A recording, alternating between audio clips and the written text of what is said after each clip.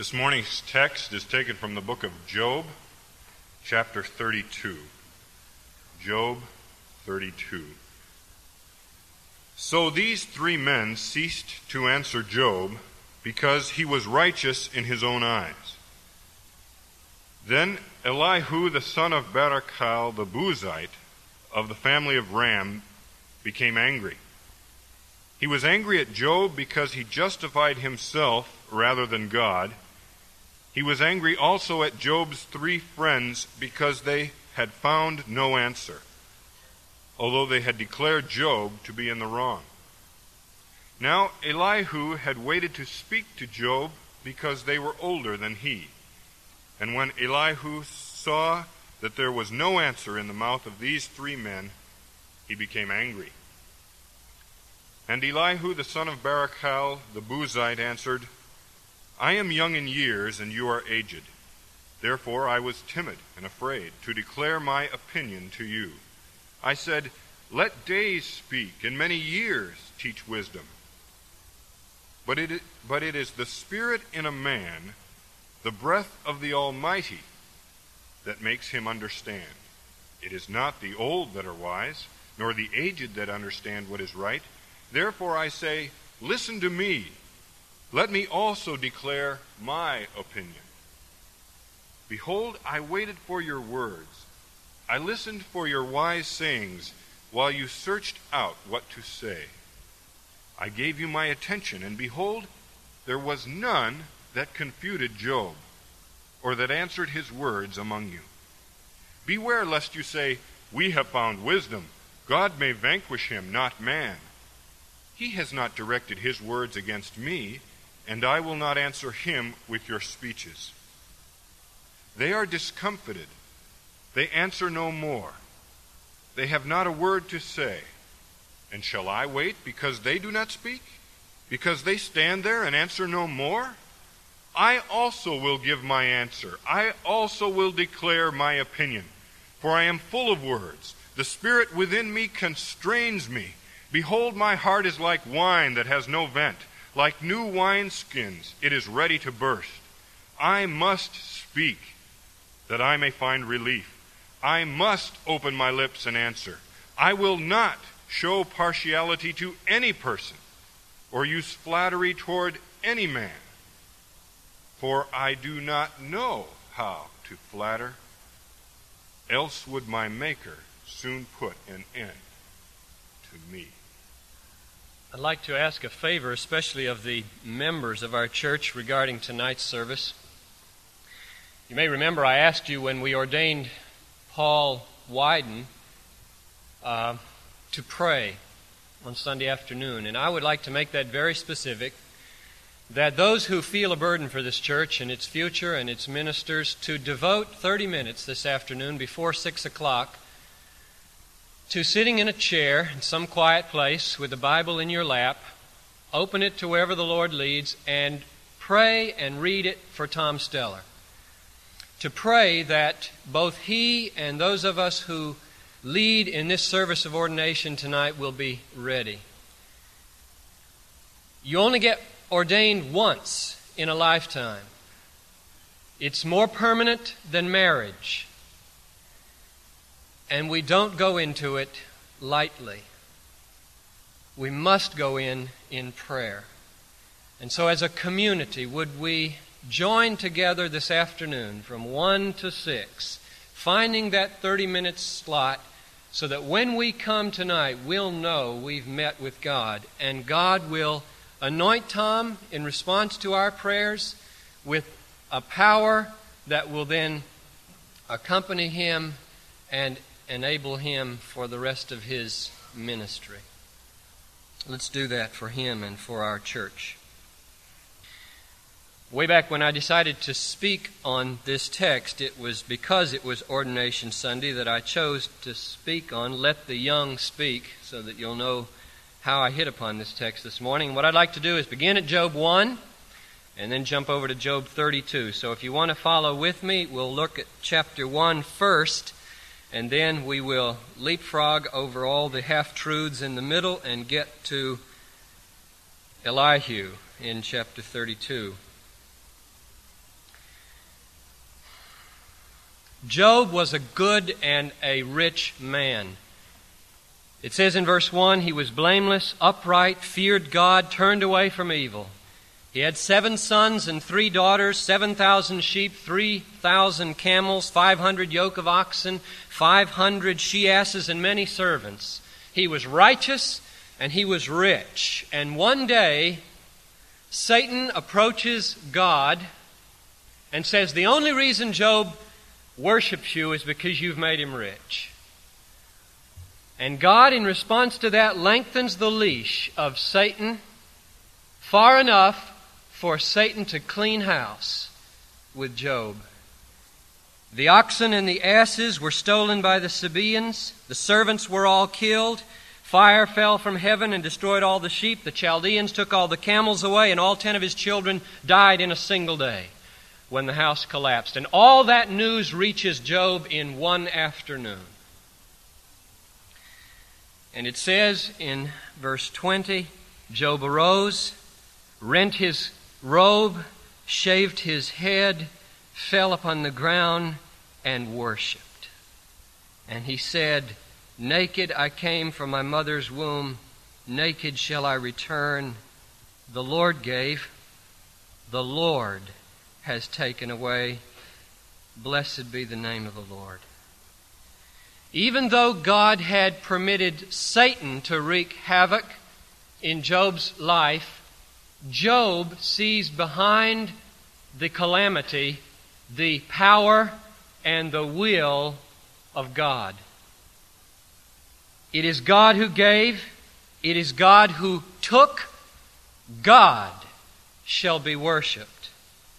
And the author adds in verse 22, in all this Job did not sin or charge God with wrong.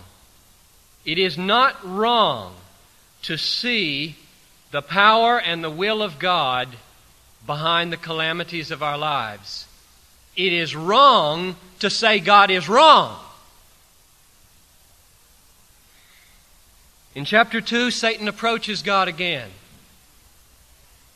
Skin for skin. Sure, he keeps on worshiping you. He's got his health. Take away his health and he'll curse you to his face. And God lets the leash out just a little farther. And Job gets sores, boils, that he has to scrape with a potsherd from the top of his head to the bottom of his feet in misery day after day. And when his wife urges him to curse God and die, he says in verse 10 of chapter 2, shall we receive good at the hand of the Lord and not receive evil? And again the writer adds, in all this Job did not sin with his lips. But as the suffering drags on and the friends start to gather, Job's testimony to God's sovereign rights begins to waver. And in the next 29 chapters, there's this wrangling between Job and Eliphaz and Bildad and Zophar about how it can be that God brings such suffering upon Job while Job is a man of integrity, a man who fears God, a man who turns away from evil. God himself in chapter 1 verse 8 and in chapter 2 verse 3 had said he's a God-fearing man.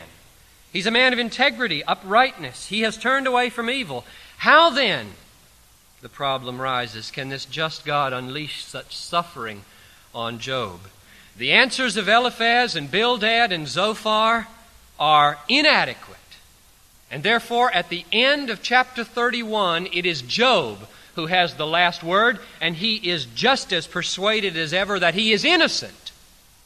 He's a man of integrity. And all he can conclude is that God unjustly has become his enemy.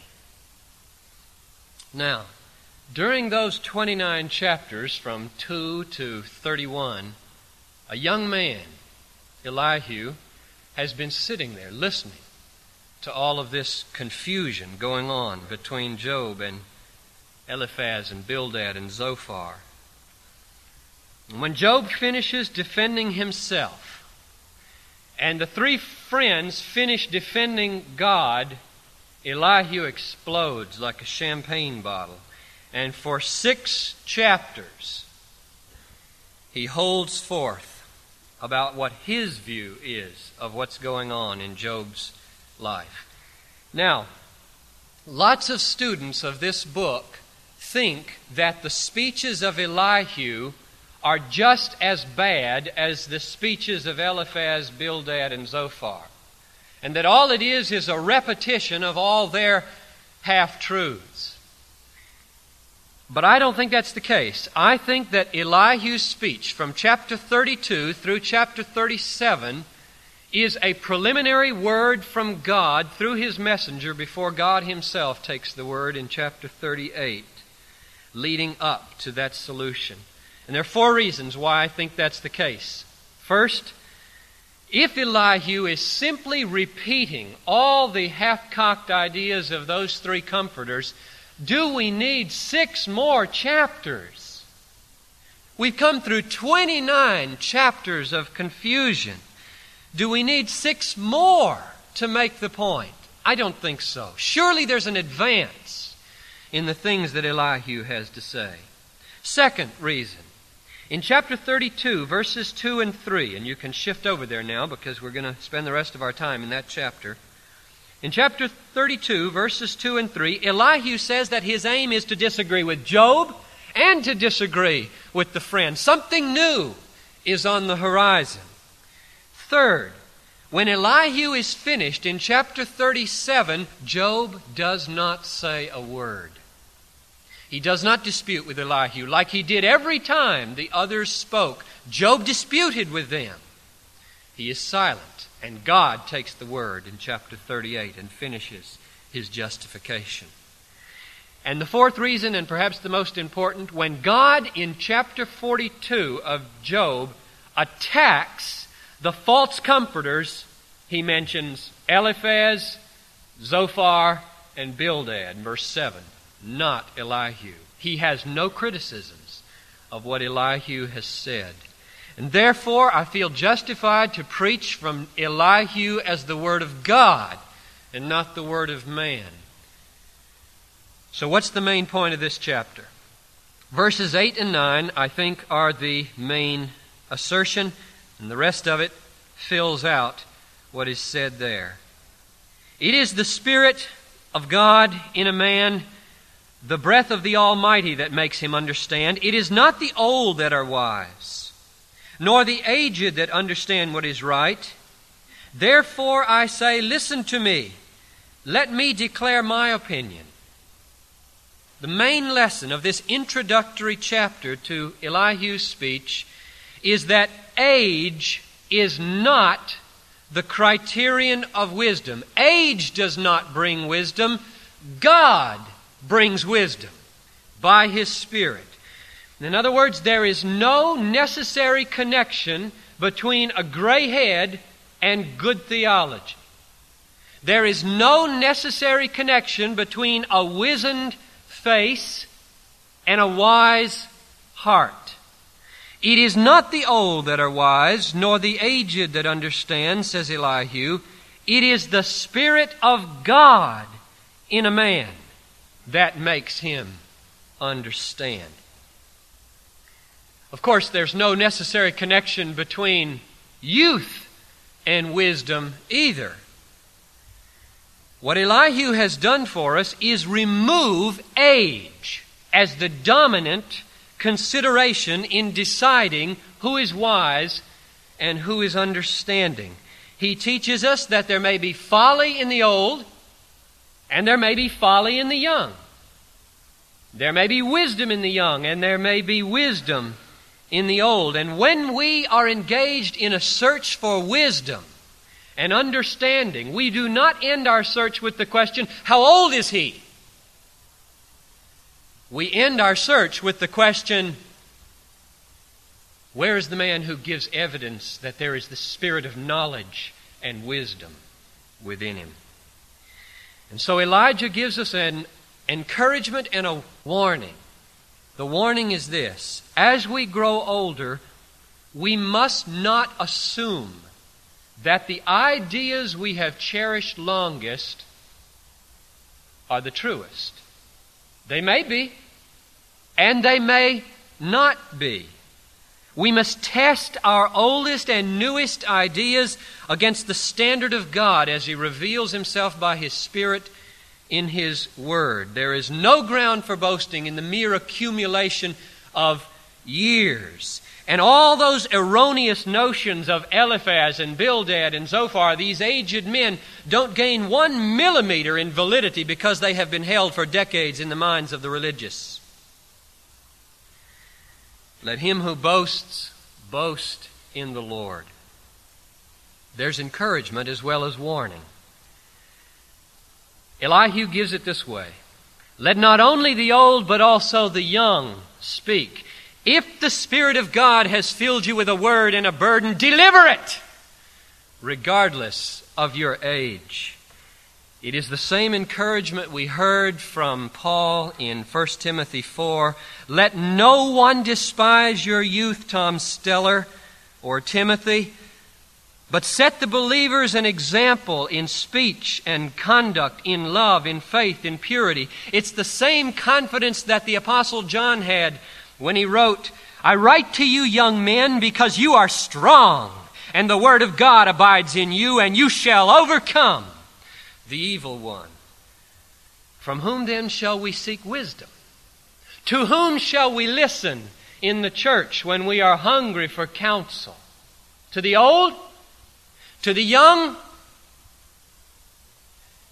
We will listen to those in whom the spirit of knowledge and wisdom is manifest, whether they are old or whether they are young. So my main point now, then, is this. Let us not at Bethlehem speak to one another as old, and let us not speak to one another as young. Let us speak to one another as those driven, moved, and stirred by the Holy Spirit, whether we are old or whether we are young. Let us not be snobbish towards one another, as though the freshness of youth or the seasoning of age is the criterion of truth. It isn't. But let us, old and young, submit ourselves to the Word of God, and when the Spirit moves, let us speak. Now, it becomes very important then, doesn't it, that we can recognize such wisdom, such a spirit from the Lord in a young man or an old man, a young woman or an old woman. And therefore I find 5 characteristics of such a person in this chapter 32 that I'll mention briefly. First, Elihu, representing people who are stirred by the Spirit, even if they are young, is slow to speak, quick to listen, slow to anger. Verse 4. Now Elihu had waited to speak to Job because they were older than he. Verses 6 and 7. I am young in years and you are aged. Therefore I was timid and afraid to declare my opinion to you. I said, let days speak and many years teach wisdom. Verse 11. Behold, I waited for your words. I listened for your wise sayings while you searched out what to say. I gave you my attention. When the Spirit of God is in a young man's heart or an old man's heart, he is not hasty. He is not impulsive or impetuous. The Spirit makes us conscious of our frailness, of our fallibility, of how vast the horizon is to which we must yet attain in our knowledge. James puts it this way, let every man be quick to hear, quick to listen, slow to anger, for the anger of man does not work the righteousness of God. It is so easy when we feel that we have a burden from the Lord to become presumptuous and to lose the kind of meekness and gentleness that goes with a learner. There's the danger. for an Elihu. But those whose burden is from the Spirit will be slow to speak, slow to anger. They will listen. They will want to grow. They will want to gain insight wherever it can be had. Second characteristic. There does come a point, however, when the Spirit-driven man gets angry. Verse 2. Elihu became angry. He was angry at Job because he justified himself rather than God. He was angry also at Job's 3 friends because they had found no answer, though they declared Job to be in the wrong. Most human anger is bad because most human anger comes from a heart that is proud and has been piqued and feels like some of its rights have been denied and aims at revenge. And therefore, James is right to say that the anger of man does not work the righteousness of God. But there is a rare and holy anger that comes from and aims at the righteousness of God. The man or the woman who is filled by the Spirit will be humble, gentle, slow to speak, will sit in silence for 29 chapters of confused conversation.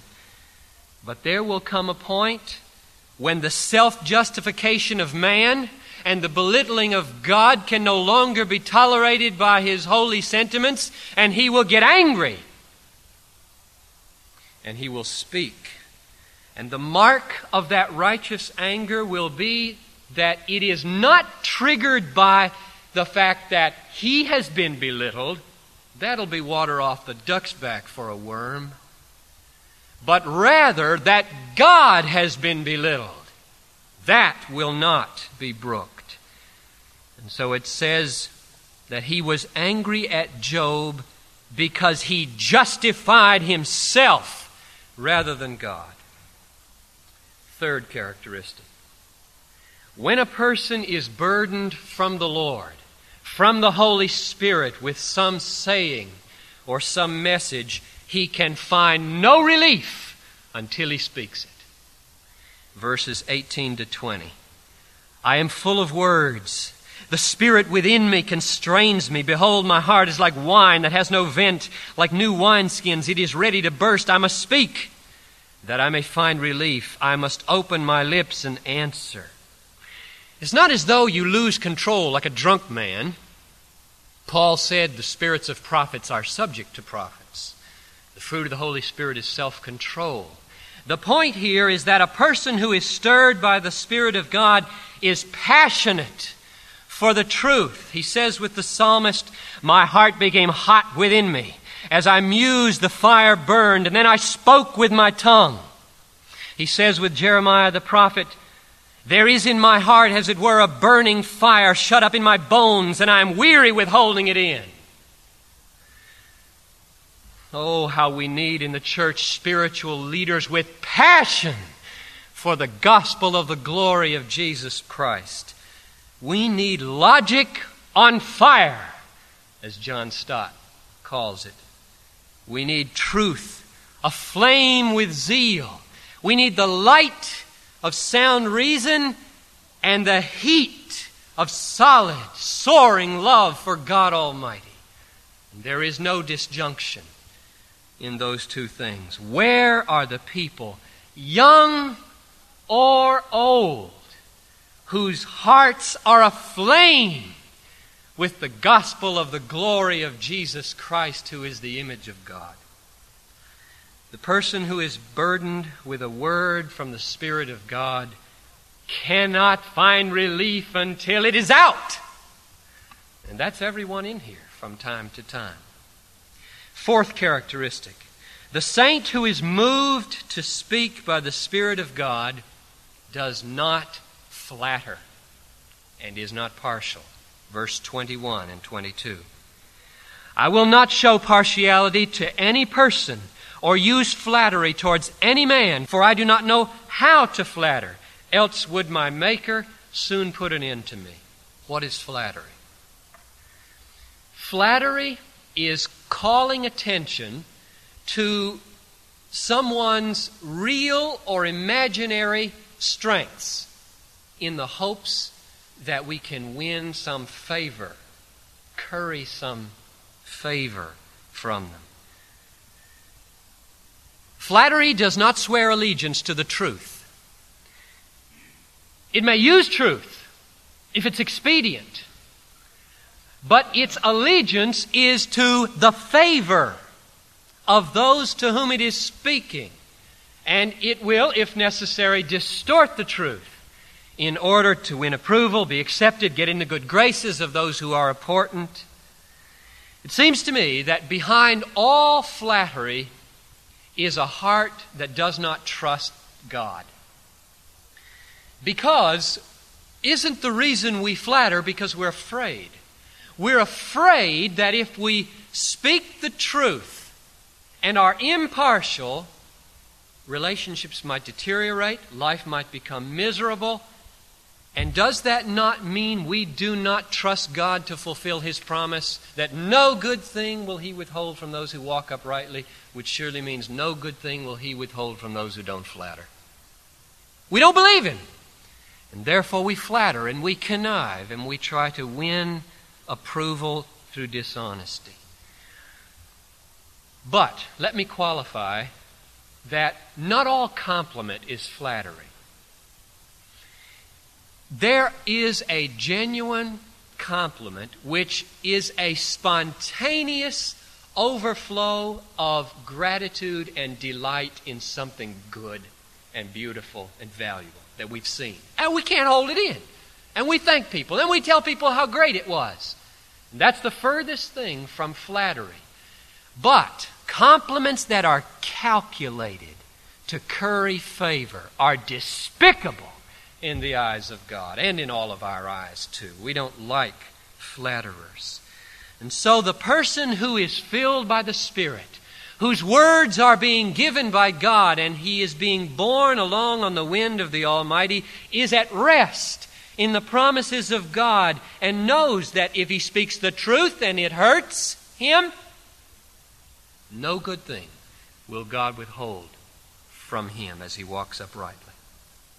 Finally, the last characteristic of the person who is moved by the Spirit rather than by his age to speak, that person brings forth genuine, theological, true insight, which helps us understand the ways of God and enables us to trust Him even through suffering.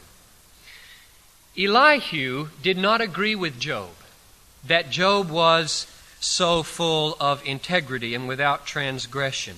He acknowledged Job was a man of uprightness. He was a man of righteousness in one very limited sense. He was a man who feared the Lord, but there lay dormant in Job's heart remnants of pride and rebellion and self-reliance. And as soon as the suffering endured too long, they were roused, and Job took issue with God. But Elihu doesn't agree either with the solution of the friends, Eliphaz, Bildad, and Zophar. He does not agree that Job's suffering is a punishment for the sin of Job. Elihu's solution to Job's dilemma is this: the suffering that God has unleashed upon Job is not punitive, it is curative. It is not a punishment. It is a cure, a purification. It is not the result of God's anger at this son. It is the remedy of His love. In love He has afflicted His Son, that the vestiges of pride and self-reliance and rebellion might be swept out of his heart from all of its recesses, and he might be purged pure. Now, the place I get that is from Job chapter 33, if you want to note with me here at the end. Starting at verse 14, Elihu says that God speaks to man in two ways. 33:14. And in these two ways, God's purpose is to keep man back from the pit, to save him from spiritual destruction. Verse 14. God speaks in one way and in two, though man does not perceive it. In a dream. That's the first way. In a vision of the night, when deep sleep falls on men while they slumber on their beds, then he opens the ears of men and terrifies them with warnings, that he may turn man aside from his deed and cut off pride from man. He keeps back his soul from the pit and his life from perishing by the sword. God is after man for his good in his terrifying warnings. But the second way that God speaks to man is given in verse 19, and this applies directly to Job. Man is also chastened with pain upon his bed, and with continual strife in his bones. And then he goes on and describes that sickness and how man is moved to seek God and confess sin. And then he says in verse 29, behold, God does all these things twice, 3 times with a man, to bring back his soul from the pit, that he may see the light of life. And then over in chapter 36, verse 15, he says it another way. God delivers the afflicted with or by their affliction, and opens their ear by adversity. That's the second way that God speaks to man for his good. And so Elihu's answer to Job is not that Job only, or that God only treats people with strict vindicatory justice and that Job is getting exactly what he deserves. That's not Elihu's solution. He is a righteous, God-fearing man of faith. He is a son of God, and his suffering is a loving gift, as Paul says in Philippians 1, for the good purpose of uncovering remaining imperfections and purging the heart of all the remnants of pride